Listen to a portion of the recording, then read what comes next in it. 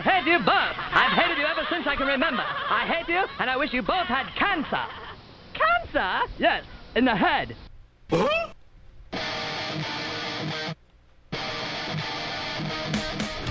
as mad as hell, and I'm not going to take this anymore.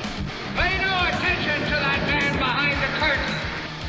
Are you telling me you built a time machine out of a DeLorean? This is the Stupid Cancer Show. Uh-oh. Sounds like somebody's got a case of the Mondays.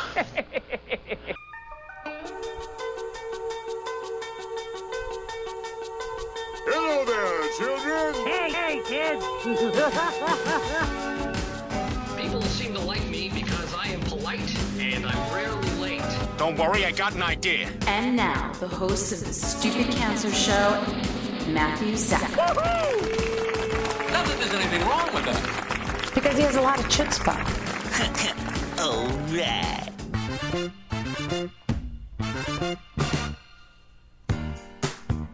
Hello and welcome to episode 338 of the Stupid Cancer Show, the voice of young adult cancer. I'm your host, Matthew Zachary, a proud 19-year young adult survivor of brain cancer, broadcasting now, right now, from the Chemo Deck, our fabulous studio in downtown Manhattan. The Stupid Cancer Show is a production of Stupid Cancer, the largest support network for young adults affected by cancer online at stupidcancer.org. I'm Kenny Kane, co-founder of Stupid Cancer, welcoming all of our first-time and returning listeners. Never miss an episode by signing up for our newsletter and subscribing to the free podcast on SoundCloud, iTunes, iHeartRadio, or Blog Talk Radio. Not okay that 72,000 young adults are diagnosed with cancer each and every year. So, got cancer? Under 40? Sucks, huh? Time to get busy living, folks, because the Stupid Cancer Show is changing the world, one chemo infusion at a time. This episode, we talk with Vicki Barghout, founder of Viver Health, and Dr. Beth DuPree, chair of surgery and medical director of integrative medicine at the Holly Redeemer Health System, about Viver Health and the importance of nutrition with cancer. And our epic special spotlight tonight on Uber advocate Jamison Reynolds, the head nerd. You're going to correct me with the title there, of Nerd Herd Running, one of our extraordinarily powerful friends in the world of advocacy and fundraising, supporting all the wonderful things we do, including this show. And with that said, our ingratiating applause. Now, Jamison, you're here in studio with your lovely wife, April. Welcome. Thanks for having us. Yes. Hey there. You'll be in the embarrassing... We'll embarrass you in about 10 minutes with the official interview.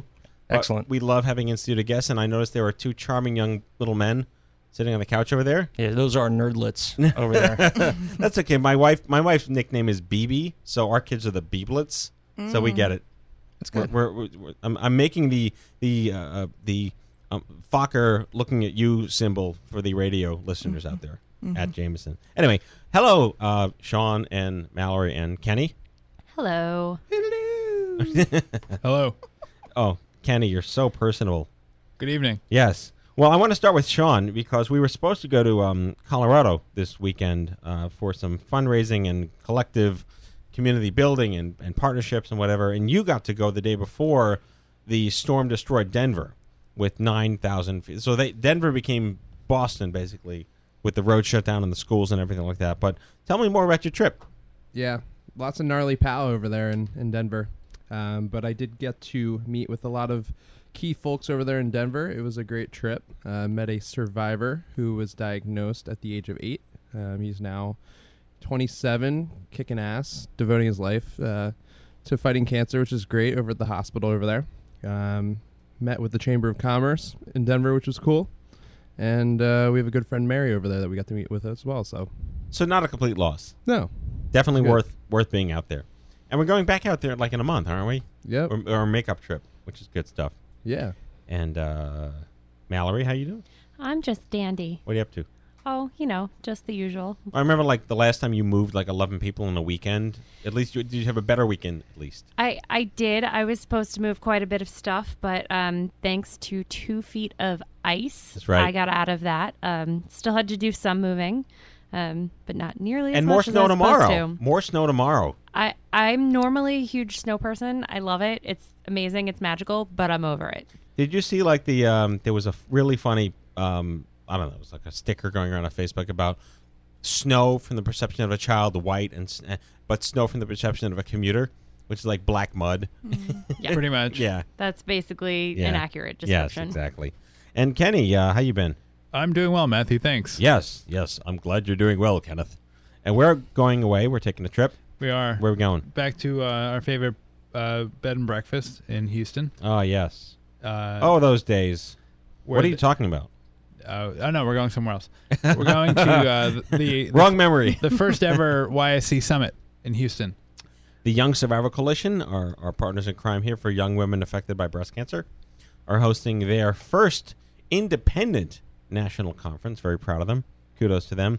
Is there a website, yscsummit.org or something? Yeah, I would just go to youngsurvival.org and then look for the big banner. It's going to be a really big deal. They spun off on their own after, I think, 10 years of partnership with another conference. I think maybe even longer than that. Might have been more than that. But we're proud of them. We'll be there representing Stupid Cancer, being there for all the young women with breast cancer. But I think the really good news for the quick update here on the show is that CancerCon sold out. And with an expansion package, too. We went from 500 to 560 or 570, too, and we're still sold out. And Wild. Allie told me that our exhibitors, there's one exhibitor slot left. And I said, out of how many, 40? No, 60. We have 60 exhibitors. That's insane. It is unbelievable. It's incomprehensible how much this has grown. It's incredible. And along with CancerCon, of course, comes the phenomenal weekly update from Sean about how well we're doing with the VIP Club. Yeah, we're currently at $62,650, which is just about $2,000 over what we raised last year. So we're 6 weeks out and already ahead of our goal from last year. That's amazing, really amazing. Yeah, it's mind-boggling. That it's like Doc Brown and Back to the Future. I finally invented something that works, and it's working. But it's really good stuff. And what else? I have no idea. I think I'm out of ideas. Yeah. That's it? Closer to spring. Less winter, more spring. Yeah. Bring on the spring. Well, if that's the case, let's just kick off the show here with our fabulous advocate, uber, incredible spotlight guy. Head of the nerds. Yeah, head of the nerds. You get the special promotional onboarding music here. That's nice. Jamison Reynolds. Nerd Herd Running is made up of a group of unlikely friends, probably actually like each other, with a desire to do good things in the world, who came together while running road races for charity and became a bunch of virtual race organizers. It's all downhill running or flat running at sea level, my kind of running. Downhill running at low humidity, lots of sun. Really excited to welcome to the Stupid Cancer Show the one and only Jamison Reynolds. Thanks for having us. Hello, sir. And your lovely wife, April. Howdy. We're really excited to have you here on the show. And this is a long time coming. Had you been on anything before? No. Or, that's Kenny's fault. Completely Kenny's fault. Kenny. I accept that. But, I mean, again, you guys have been so endearing to us and have adopted us as, and I think one of the most impressive things that I'm proud of personally is that when people support us, they actually see what happens with the money. And we've spent a lot of time in the last couple of months and years even quantifying. What does that mean? What does that help? And this isn't a shot at anything else. But when you raise money for, like, research, it's nice. It helps somebody someday. And that's important. We need that. But we help people today, right now. I mean, Kenny's getting help this moment. I am. Just from the emotional support we're giving him for his clinical depression. Texting my sponsor right now. Well, I can say that I used to work for a nonprofit in the cancer industry, cancer community. Right. And we would have volunteers say, well, where's my money going? Right. And we would give them a pamphlet that had a pie chart. Right. That said how the dollar got broken down. But when they said specifically, well, where's my dollar going? Right. I would have to give them a pie chart. Yes. So working with you all has been fantastic because when we've asked you, so where do these dollars go? You can tell us. And that's been very, very good for us. We really do appreciate that. This is year 3 of your support? Yes, we just kicked off year 3. That's so we incredible. started in 2013, April 2013. So let's talk about that. How did you get into this racket? I mean, obviously your bio said you ran into a group of unlikely friends. Did you buy their friendship, or you happened to just run into them on purpose and by accident? They were complete strangers Really? to start out with. Wow. Yeah. Wow. And we met on the internet, so that's usually how things, play out, and then we can like each other later. So, yeah, we didn't grow up together, fortunately. So to put that in less skeevy context, we were, myself, my wife, and the other members of the Nerd Herd were all part of an online running team that raised money for another cancer nonprofit. Right. And we would meet up every year and go to Disney World, and we would run the January races in Disney World. Is that the Goofy thing or whatever?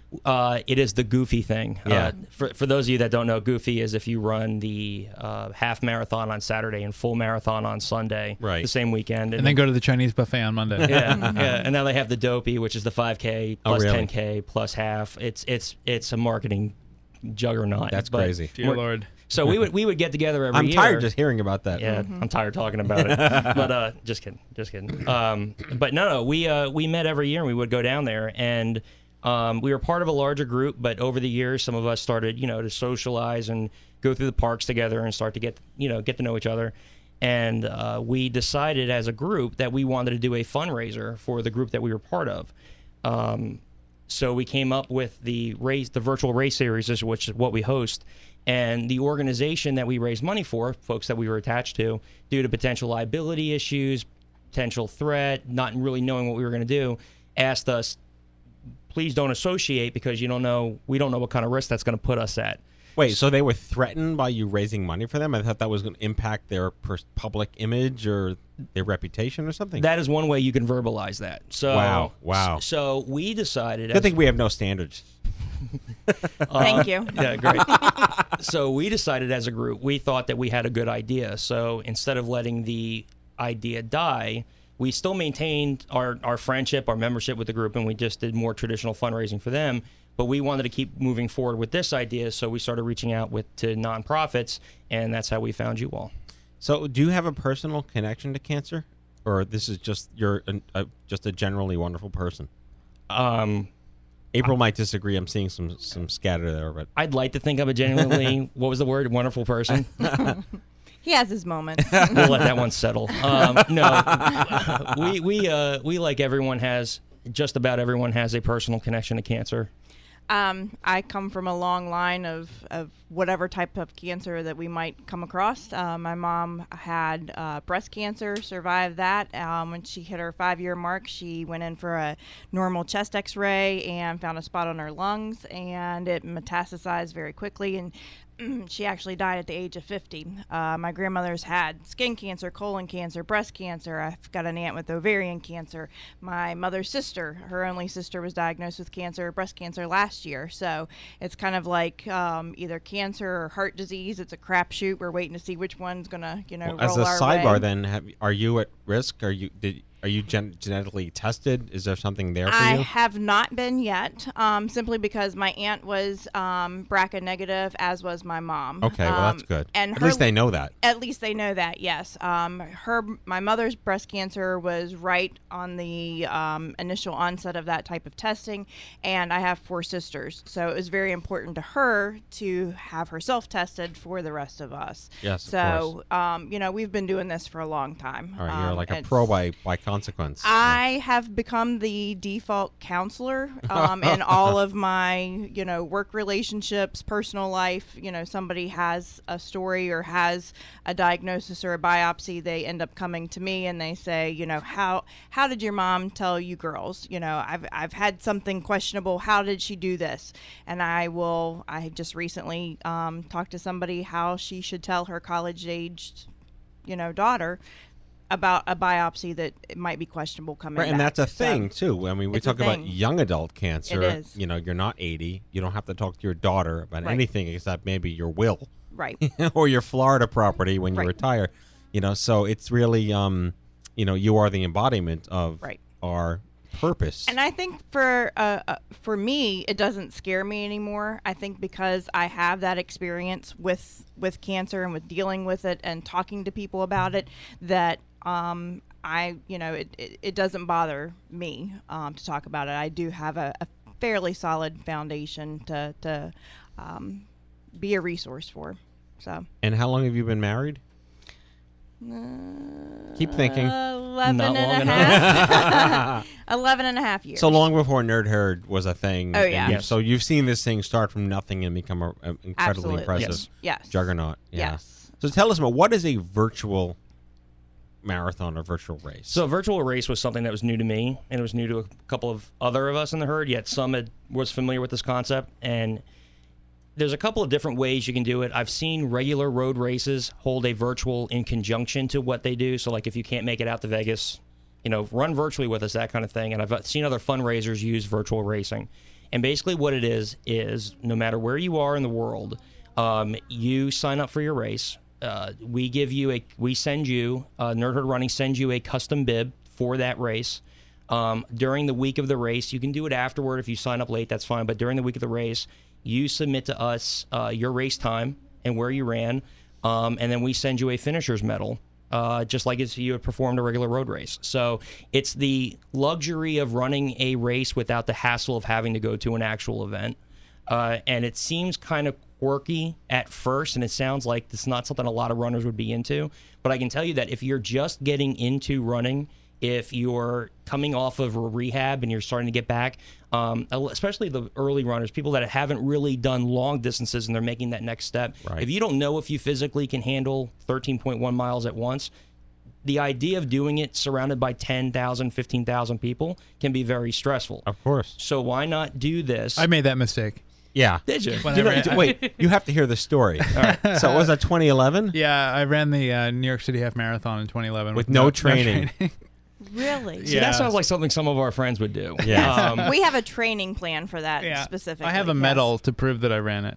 Like, he was like the guy remember in the movie Cars when he's being chased by Frank the giant. Mm-hmm. That was him on the bus. They were taking down the mile markers as I was getting to them. You didn't get swept, did you? No. You Well, actually not get swept. That part of the story we'll While leave off. the bus combine was coming by. It was like a 5-block sweep. Like I was there. So everything we're talking about, like, it's kind of funny now, but there are people out there that their biggest fear is getting swept. I mean, you do not want to see that caravan. It's really intimidating, right? It's definitely scary. So here comes Nerd Herd Running with the opportunity. Look, for a fraction of the cost of doing a road race, you can run with us, you can get your miles in, you can get your medal, and you can know that over 50% of the money you're sending to us, once we cover the costs, all goes to Stupid Cancer, which, supports the nonprofit. Everybody wins. So how does the word get out of it? I mean, I just see Forrest Gump's like, I just kept running. Like, he didn't have a bib, but you're talking about people that just make up their own route with your bib on and do that, and it's trust? So I'll take that a step further. Okay. And we don't award the fastest runners. Right. We award the most creative runners. So we actually have contests for, like, best costume, best, this, kind of that. So we've had people out running dressed as Princess Leia in parks, and there's pictures of it. We did a tribute race to Lord of the Rings last year, and we had a mom stand in front of a bridge, or actually had a mom try to cross a bridge, and the kids started screaming, "You shall not pass!" And we have videos of this, and people have fun with it, and they really get into it. It's a blast. So, all right. So your official title is Head of the Nerds and Manager of Mini Nerds, and I can't help but ask this question. It goes back to a pie chart. Speaking of pie charts, that segmented out geek, dork, and nerd. Okay. And there was this Venn diagram of what the three. What is your definition of that defines the difference between the three of them? Geek, dork, and nerd. So I don't know if I can put a definition of geek or dork. I think those two actually still have a relative derogatory term.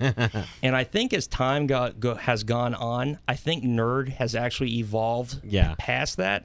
And I'm not just saying that because we're called Nerd Herd Running and I'm the head nerd and, I like Star Wars and other things. But it's Will Wheaton was at a conference and someone asked him about that. Wesley. And his answer was basically it's not what you love, but how you love it that defines it. Yeah. And I think that's what makes us nerd because we've got nerds that run the gauntlet of anywhere from Star Wars, Star Trek we've got beer connoisseurs, beer nerds. You know, we run the whole gamut of just about anything. So, you know, that's what we're there for. That's who we represent. So tell us about the growth. How many, what was the first team? How many people run these days now? Word of mouth, I assume, is what drives this. Yeah. If not more so. Word of mouth was basically how it started. So when we started this, we had a goal. We wanted to raise $5,000. $5,000. That was our initial goal. All right, see, you belong in the studio, just for fact-checking. I do. Yes, I'm the silent partner here. Mm-hmm. So we wanted to raise $5,000, and there was about 14 of us in the herd, and we were all going to do what we could to spread the word. So it was word of mouth. And that was it.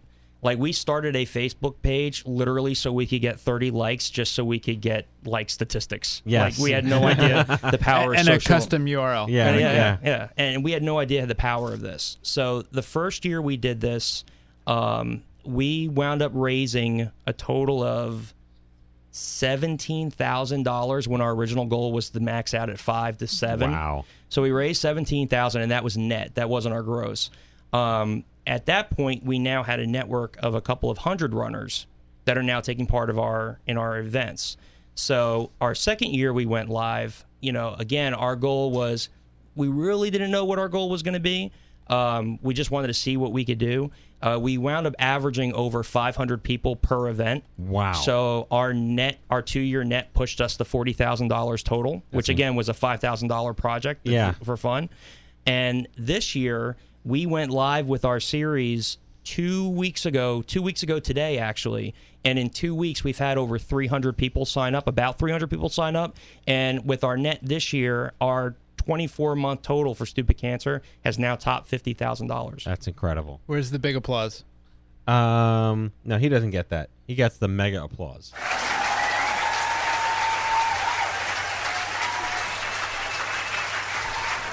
And I think you've since attracted some Stupid Cancer community people. I know Melinda Hood is one, for example. Yes. Yep. She's on the CancerCon steering committee.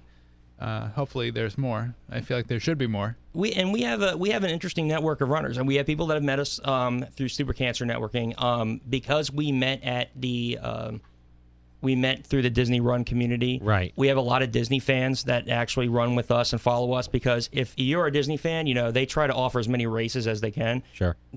That's their job. But, you know, there's gaps in between races, so a lot of folks will run with us on those down times, you know, to keep that going. And our themes are fun. You know, the race themes we try to pay tribute to are fun. Our contests are fun.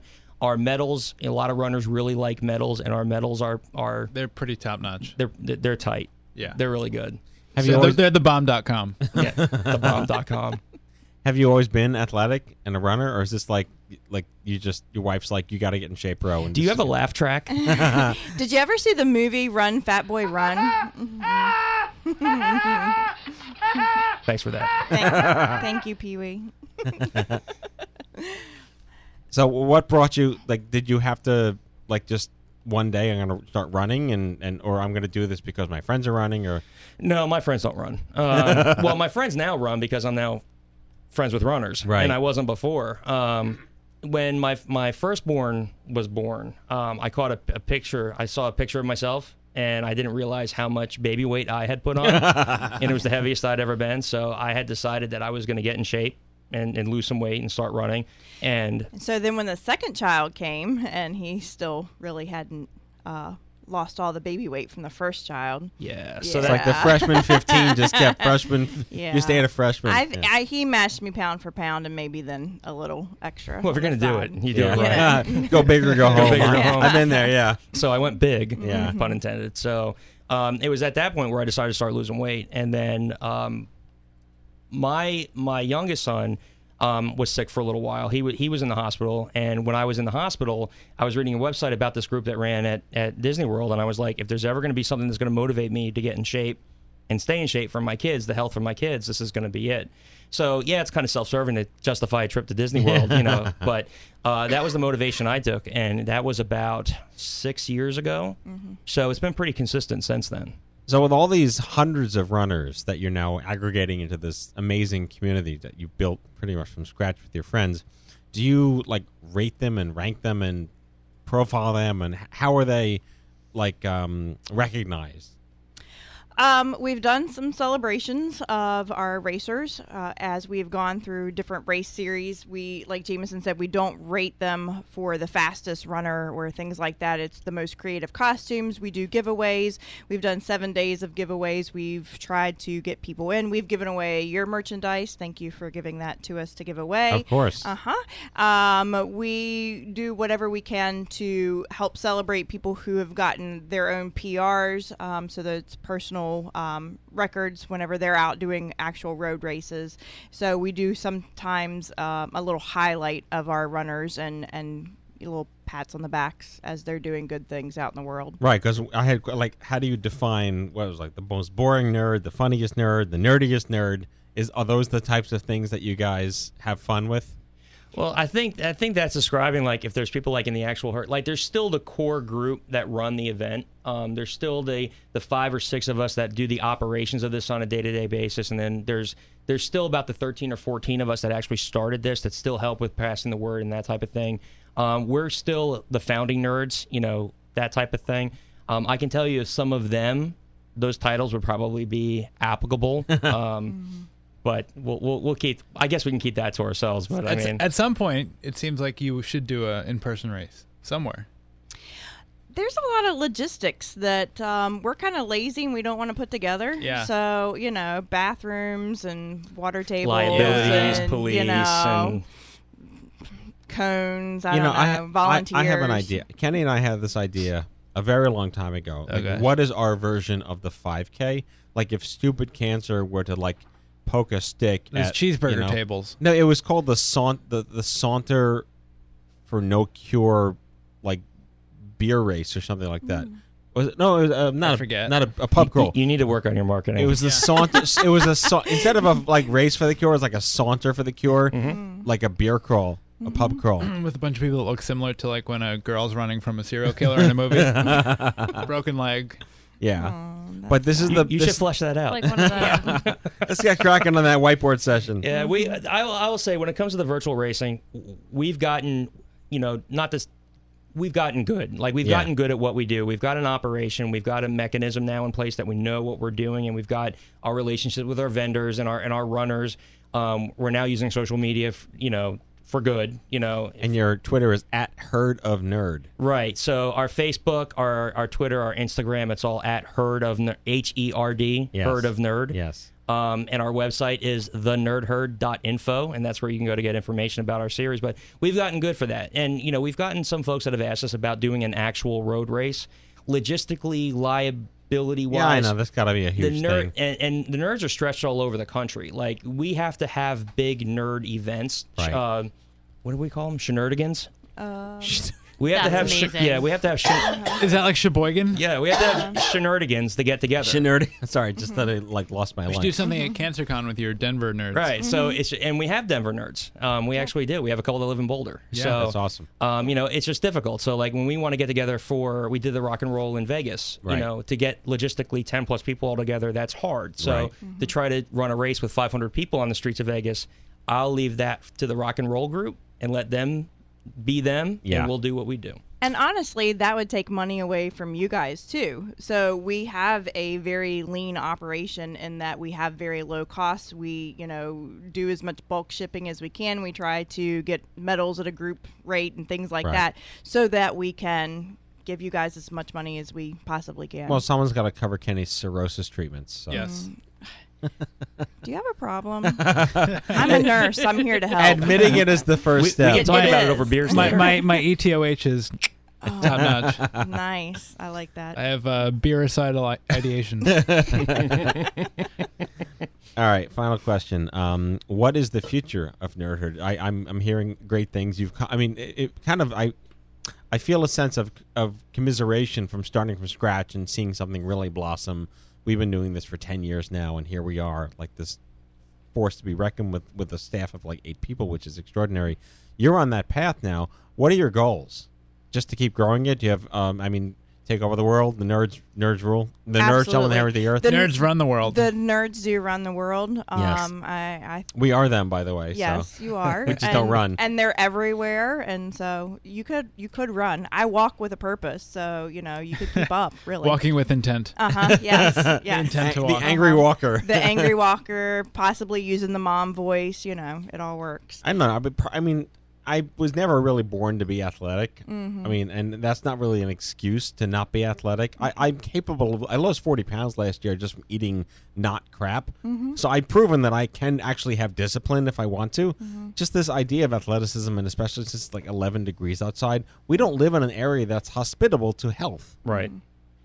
You asked a tough question because it's as anybody says, it's hard to predict the future. But when you ask us in a retrospective way, what's the future? Looking back, it's tough because this started out as an idea. This was just, wouldn't it be cool if? And then when you start talking about the scope of it being $5,000 and hopefully getting 200 runners, and if we have 14 of us, and if we all have 15 friends, and they ask a friend, like that, you start doing math like that, and then when it expands from that idea of a few of us to now we've raised over $50,000, we've created our own LLC, because we've gotten to that level. It's hard to imagine not doing this, so it's difficult to predict the future. It's just really inspiring. And it's inspiring notwithstanding us being the beneficiary, of course, but on top of the fact that you've seen where this money goes, and we can put a face with every dollar, and whether it's the radio show that we're on right now, CancerCon, the road trip itself, I mean, just the community has exploded. I mean, even 3 years ago, Kenny, what was Facebook at 3 years ago? Like 30,000? Yeah. And we're at the 300,000. I mean, you probably met us when we had 50. I think I met you guys at a restaurant the night you cracked 100. Oh, that was the night. I think that was the night. The party. I remember you walking in, and party. you were pretty stoked. No, yeah, but that was when we first started with you guys. Yes, yes. I can't remember. There was a milestone. I don't know if it was 100, but you were on your road trip. No, because 100 was in 2014. Okay, then it was a lower number, but I remember you were on your road trip out to your show, right? To your get together, yeah. And I happened to be in New York for a conference for work. There's probably 50 or 25. It might have been that, or the 250 Stupid Cancer Show party, maybe. That's what it was. It was maybe. Like it was the radio show, some number. Milestone party. We celebrate numbers. Well, we can say, going back to when we realized that the organization we had been attached to, we weren't going to be donating through that, and we were kind of, so what do we do? And we got a list of nonprofits from one of the nerds, Sarah. She had a coworker she was a survivor, correct? Mm-hmm. And she had a list of organizations, and we started making calls as to who we were going to contact, and I called you all, and this guy answered the phone, and I was like, I have some questions about stupid cancer. Can you answer them for me? And it was like, yeah, I'm pretty sure I can. I started it. Oh, that was me? Yeah, it was you. Oh. You answered the phone. Like, you literally answered the phone. So to have that type of, knowing I would have that type of communication relationship was a big factor for us. Well, to you're welcome. Support you guys. You're welcome for that. You just happened to be walking by the phone at the right time, I guess. But I know it's been a great relationship. And you hit our age demographic, and that's important to us too. Yes. Yeah. All right. So the website is thenerdherd.info. Yep. And Nerd Herd Running is in its fourth year now. Third year. Okay, third year now. I think it's a great idea. This idea of like no pressure, non-threatening, at your own pace, part of a virtual community. It's exactly what we're doing on our side too. It's wonderful.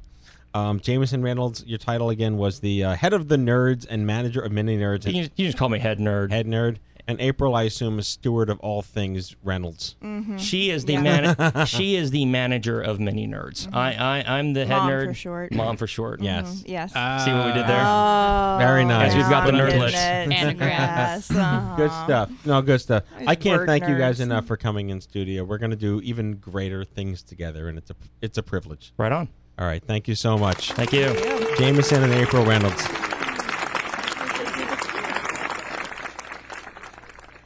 Okay, Kenny, and now the news. Hello, I'm Kent Brockman, and this is Eye on Cancer. Just the facts, ma'am.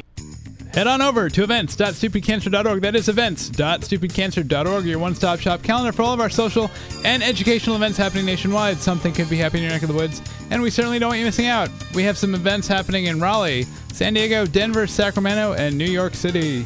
And if you'd like to learn more about hosting your own Stupid Cancer meetup, visit stupidcancer.org/meetup. Cancer's lonely. We've got the cure for that. Yes, we're talking about Instapeer, our free mobile app that brings instant, anonymous, one-to-one peer support for anyone affected by young adult cancer. Visit instapeer.org and sign up to join our beta testing community. All right, we launched a newsfeed aggregator on Pinterest for all the articles, blogs, and stories we couldn't possibly have the time to post on social media. Check out what we're reading 24/7 and don't miss a beat. Subscribe at stupidcancer.org/feed. Cancer is expensive. We're proud to announce CancerMaybeBroke.com, a national partnership with Give Forward, the #1 platform to start a medical fundraiser. You didn't ask to get sick, and your community wants to help you. Visit CancerMaybeBroke.com to learn more and start your personal fundraiser today. It's always a good time to stock up on your Stupid Cancer gear. Visit stupidcancerstore.org anytime and check out our new t-shirts for spring. Warm weather's just around the corner. That's stupidcancerstore.org. Be proud. Wear Stupid Cancer. And that is your Stupid Cancer News.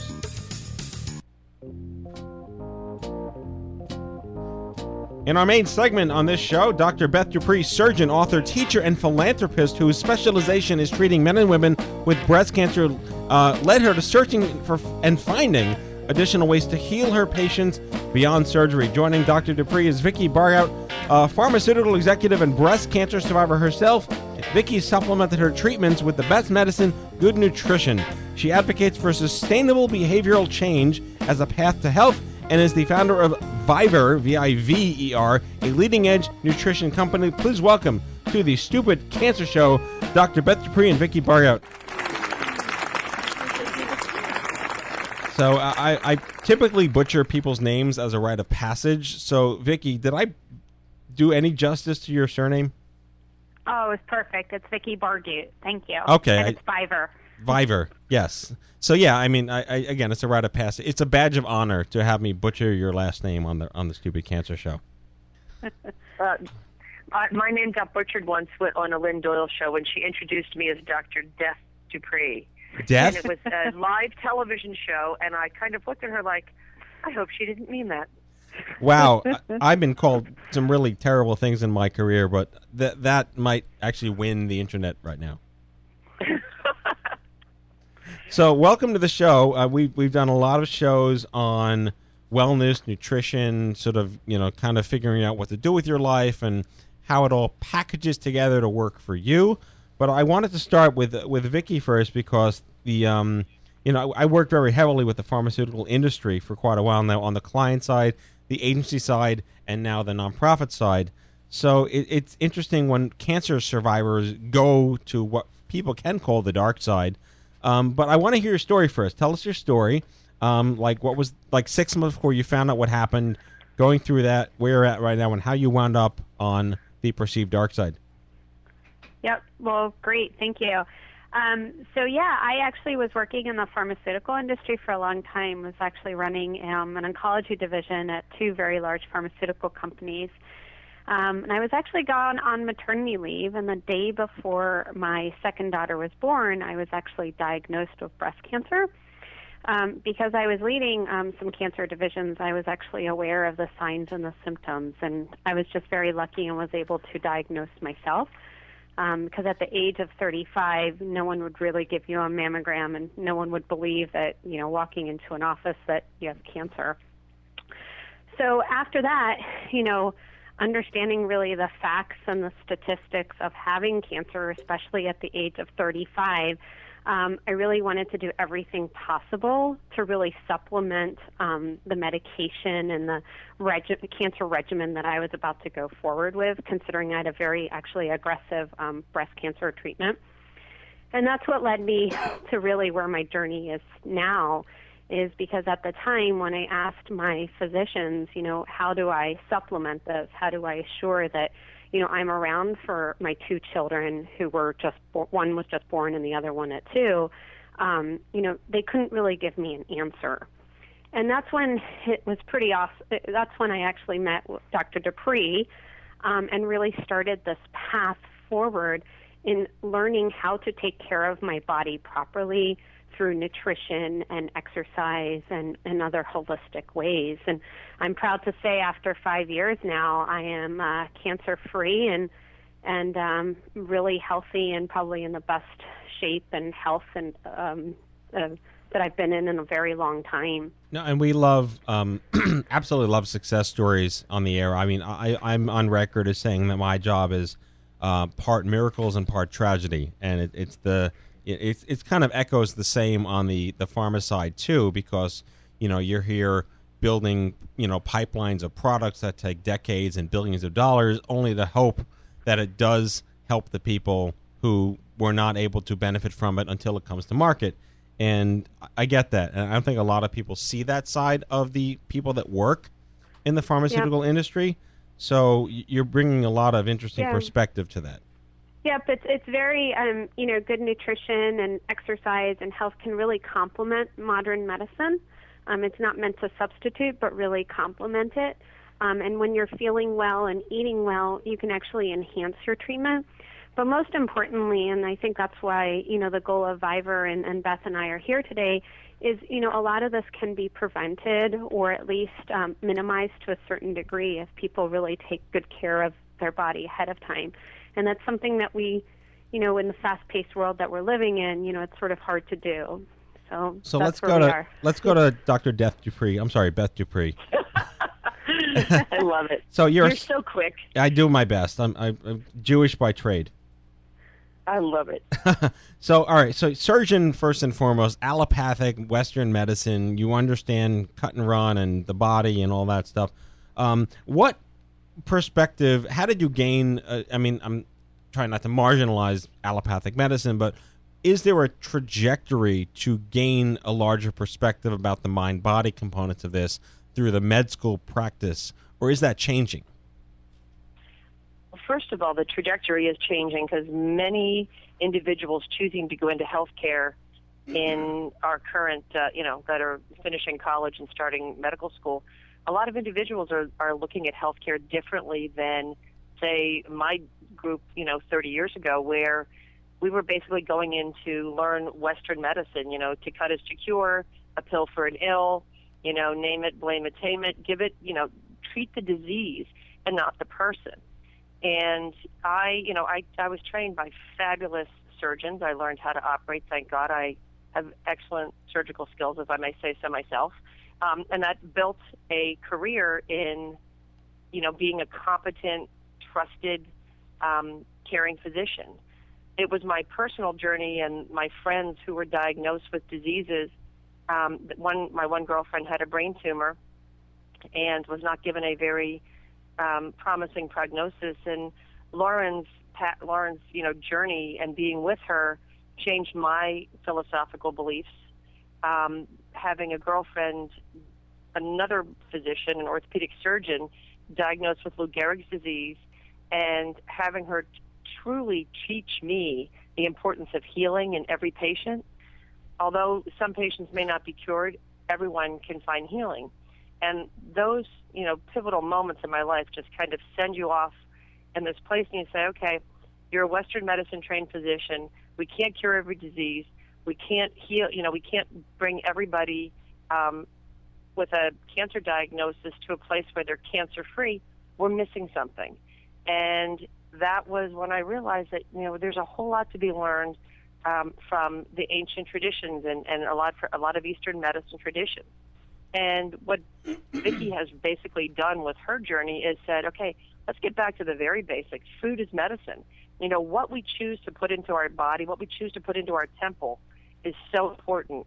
And looking at food as that very basic component of, our body's immune systems need to be able to, fend off all types of different diseases. But if we don't give our body the nutritional building blocks with which to do so, then how do we expect it to create, that healing pathway from the building blocks we've given it? No, and you're absolutely right. We did last week's podcast was on acupuncture and its role in oncology, and the fact that insurance companies now, there's a code for that, has really revolutionized the access patients have to it. And excuse me, I was just having a talk today about how oftentimes the people who need these services most either can't afford them or do not have access to them. And that the barrier in our country, at least, is this notion of healthcare versus sick care, where they only seem to want to pay for you if you're really sick and not necessarily trying to get well. Do you have a... Well, ironically, Vicki and I met through we met through a mutual friend, but I really got to know her when she came to a weekend. We call them Thrivers retreats. My foundation, the Healing Consciousness, puts on. We do retreats for survivors and hopefully create thrivers. And Vicki came to that retreat back in 2010 with her cute little wig on. I'll never forget the smiling face, and she finally pulled off the wig at the end of the weekend. But that weekend, we started our relationship as I've never been her treating physician. I've kind of just been one of her guides along the way. And it was that weekend when I said, Vicki, I wasn't meant to be your doctor. We have way bigger things to do together to create a shift in consciousness on this planet about how we look at nutrition. And, we started out by talking. I tried to con her into doing a cookbook with me, and she took the cookbook concept and knocked the ball out of the park and basically created the Cliff Notes. Because if you don't like to read long books, the Cliff Notes were always the best way to get I missed the Cliff Notes. To skip to the end. So Vicki created the Cliff Notes to nutrition, and I sat in a room with 5 physicians today, and they were mesmerized looking at the Viver Guide. And I love seeing that because physicians are not given a ton of information about nutrition during our training. Well, we talk about, too, we do a couple of shows on primary care, and when you're at university going through med school, they don't train you to ask your patients, what are you eating, because there's no code to bill against that. So primary care doesn't typically ask, what have you been eating? They ask you your weight, do you smoke, do you drink, all the things that they're given permission to put codes in for in the 7 minutes they're limited to. So the system isn't really built upon the idea of asking how well you are, it's how sick you are. Do you interface with that at all? Our whole focus in healthcare now is going to be on population management. How do we manage to get populations and get people to be accountable for what they eat, how they eat, when they eat, how they exercise, how they de-stress? Because to shift out of the disease management system, we need to switch into a system of wellness. And even with the government, they're getting on board. Being in the used to be in the pharmaceutical industry and still am. We have something called the patient-reported outcomes, and there's actually a guidance on this. And more, pharmacological medications are actually having outcomes in the label on how patients are doing from that perspective, which is something that was never done 10 years ago. So I think, even pharma's understanding the importance and the voice of the patient. Well, again, and what I'm learning now is the trends in, how oncology is now transferring into hospitology. And again, like this notion of patient outcomes and the birth of groups like PCORI, are really derivative of the hospital treating the patient in terms of a customer and giving them opportunities. I love the fact that you worked in health economic and outcomes, because I'm a big fan of, lost cost of productivity and cost of life saved. That's a discussion no one's really having right now, and especially you were 35, you just had 2 kids. You have $500,000 to spend now in this in our fabulous economy over the next 20 years to raise them. If you weren't here to do that, who's going to give the economy $500,000, right? So exactly. So how do you make that argument? What was that like for you working at Pharma to try to work on that? I owe everything really to the pharmacological drugs that I was given, because I was given life and I was given that opportunity. But I was also given, I also empowered myself through the health education to really supplement that medication.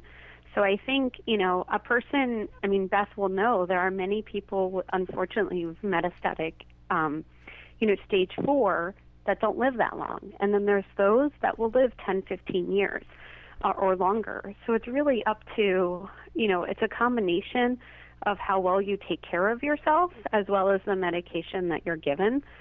It's really a combination of both, if that makes sense. Yeah. Hey, Matthew, yes. have you met Kelly Turner yet? Yeah, Kelly. Radical Remission. Yeah, she was on the show a couple of weeks ago, actually. I really love her book. Big fan of hers. She's fabulous, and her mold analogy is the best. I use it with my patients all the time. And I'll say, if you have mold in your basement, you can get out the Clorox, and the mold will disappear. But if you don't change the ventilation, you don't change the light, you haven't changed the microenvironment in which that cancer was able to be produced. Right. So this is where the exercise and the nutrients and the stress management is becoming so fundamental. And I take it to another step, a whole other level. If we do that with our patients when they come to me with cancer, why would we not make that one of our main focuses in how we care for our wellness and how we care for everyone in society before we need to get cancer or before we are going to get cancer?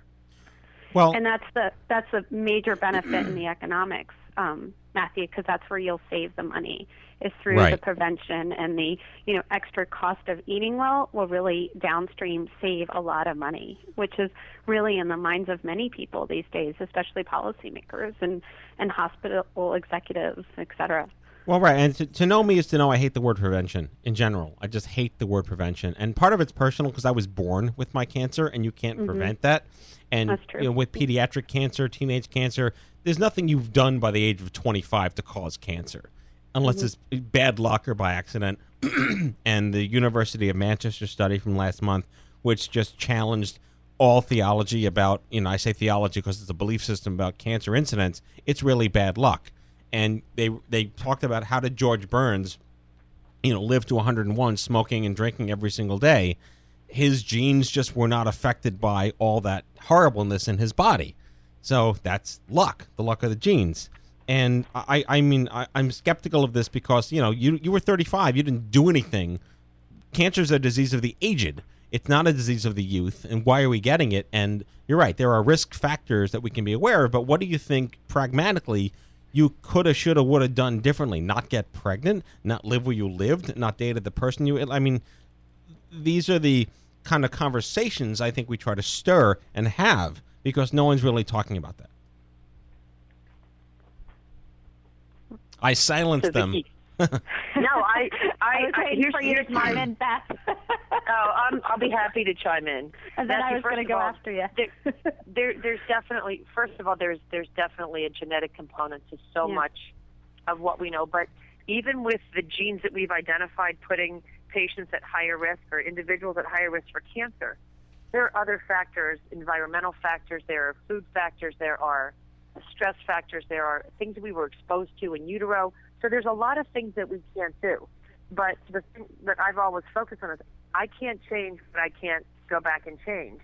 But I can look forward and say, I do know that if my patients who are overweight with an estrogen-driven breast cancer can change their diet and can change their lifestyle, that they're going to have a decreased risk of recurrence.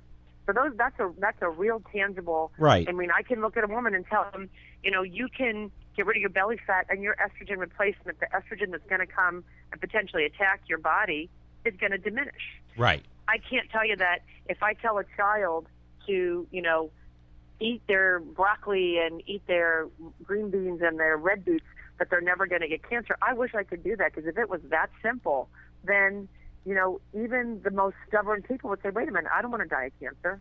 Right. So there are those factors that we can control, and then there are others that we can't. But Agreed. I think for me being a breast cancer surgeon, there are a lot of things that we've stopped promoting. I mean, breastfeeding definitely decreases the risk of breast cancer. It doesn't mean that if you breastfeed, you're not going to get cancer.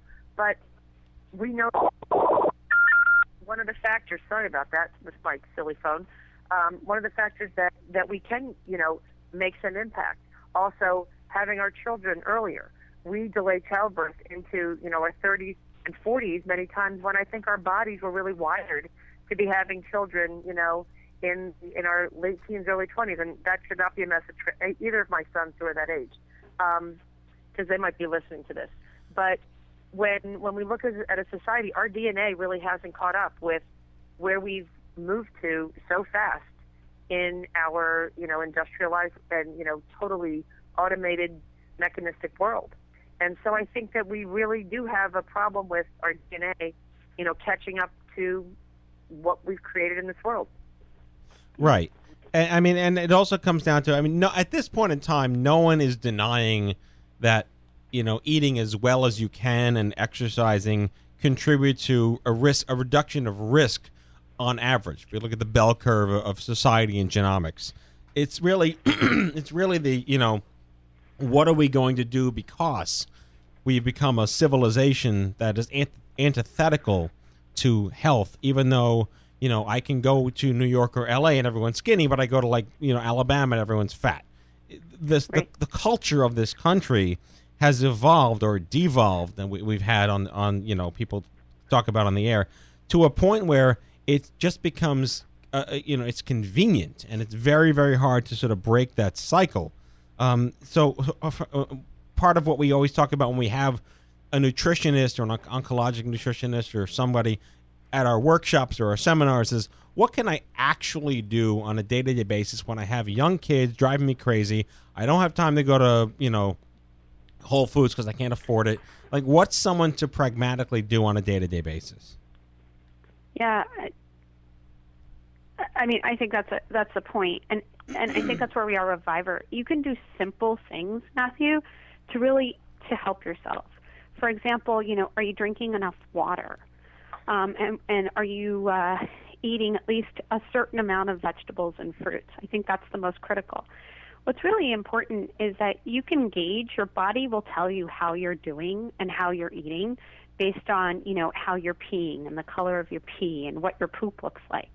So just simple modifications, and for people to become more aware of their body, they can actually see how they're actually doing.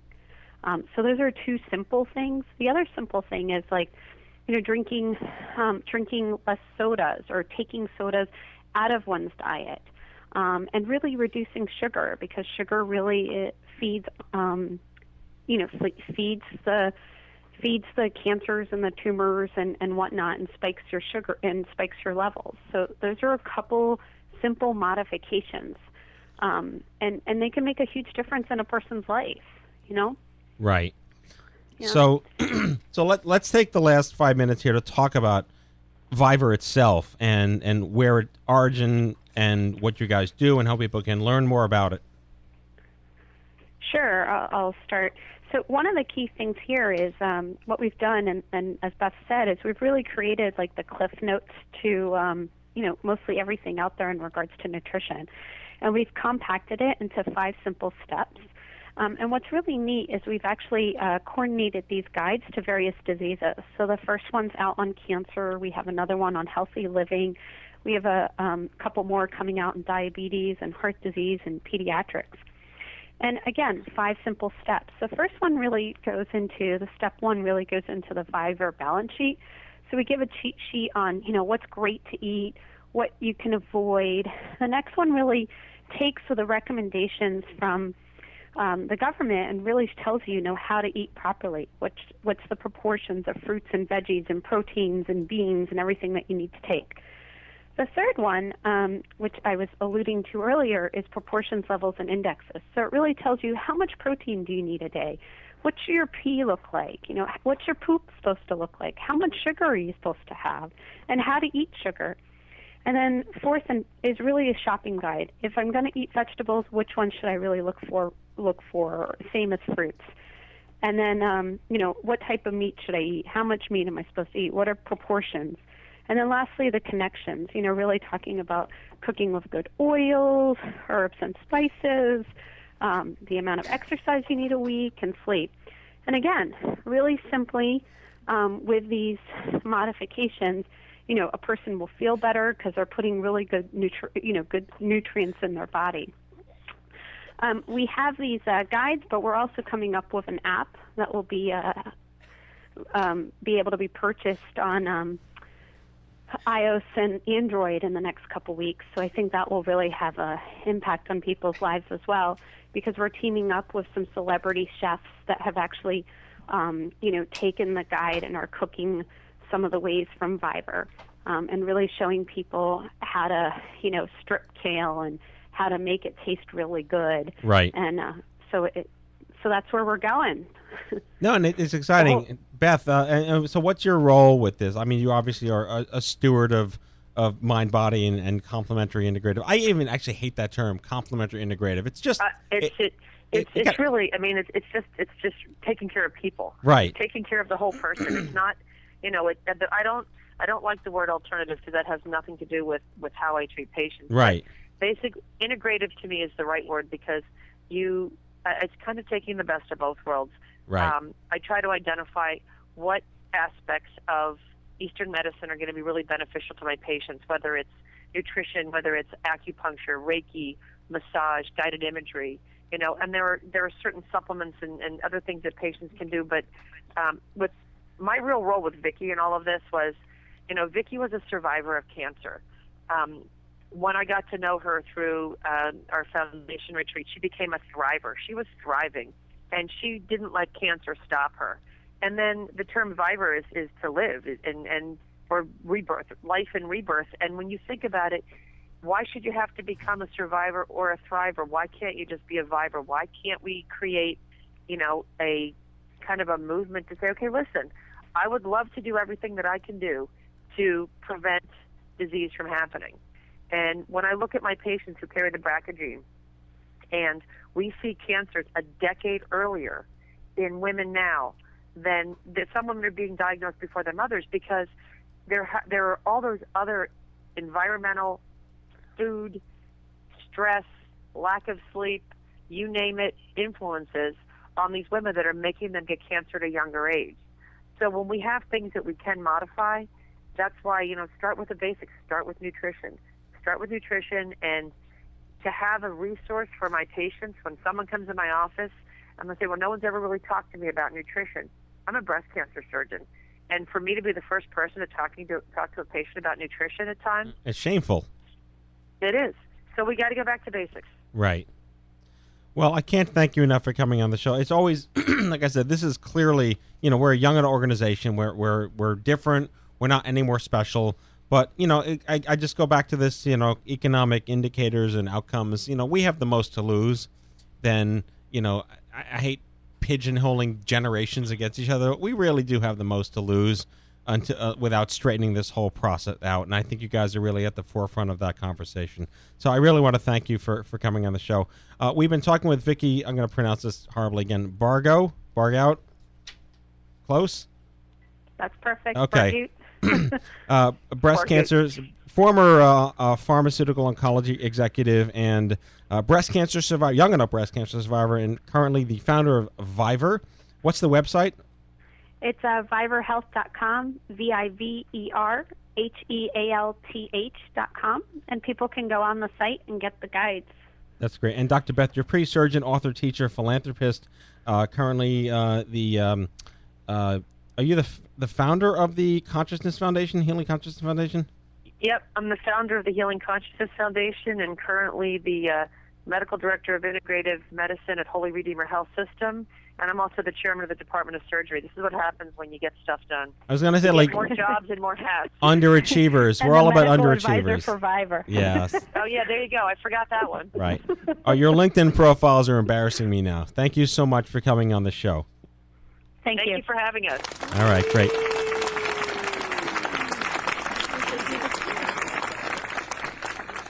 All righty. That was our show. And any final thoughts? I always really like the nutrition shows because it's fun to be, it's fun to be captious. See how the other half lives? No, no one's disputing the fact that we need to eat healthy and make better decisions, and she's right. There's an episode of Sex and the City, and I'm proud to know this, when Samantha gets breast cancer and the surgeon blames her for never having kids. That apparently having children at a younger age reduces your risk of breast cancer, and having children at an older age or never having children increases your risk of breast cancer, which is actually true. But the way they framed it and threw it in her face on the show lit up this fire in the breast cancer community. But it's true. We're living in a modern age in this country. People are having less children at a later age, and we live in a fast food, high-paced, high-stress culture. What are we going to do? And I would just conclude this show by saying everyone listening should watch Vice. did a show on cancer recently about the immunotherapies of viruses, the AIDS virus, the measles virus, the smallpox virus curing cancer. And honestly, that doesn't stop us from getting it, but if it prevents us from dying from it, I'm all for it. And I think it's a great way to end this podcast. Vice, I think it's on HBO, and Killing Cancer, I think was the name of the episode. So with that said, now time for our closing sequence. Prepare to activate. I hear there's rumors on the internets. You ever seen a grown man naked? And so, to all of you, a fond farewell. Hooray, I'm helping. You are a meathead. Oh, Magoo, you've done it again. That was so terrible, I think you gave me cancer. Okay, folks, that's our show. The 330th episode of the Stupid Cancer Show. We hope you had as much fun as we did poking a stick at Stupid Cancer. I'd like to thank our guests, Jamison and April Reynolds from Nerdhood Running, with their adorable children, Patrick and Ben, Vicki Barghout and Dr. Beth DuPree from Viver Health.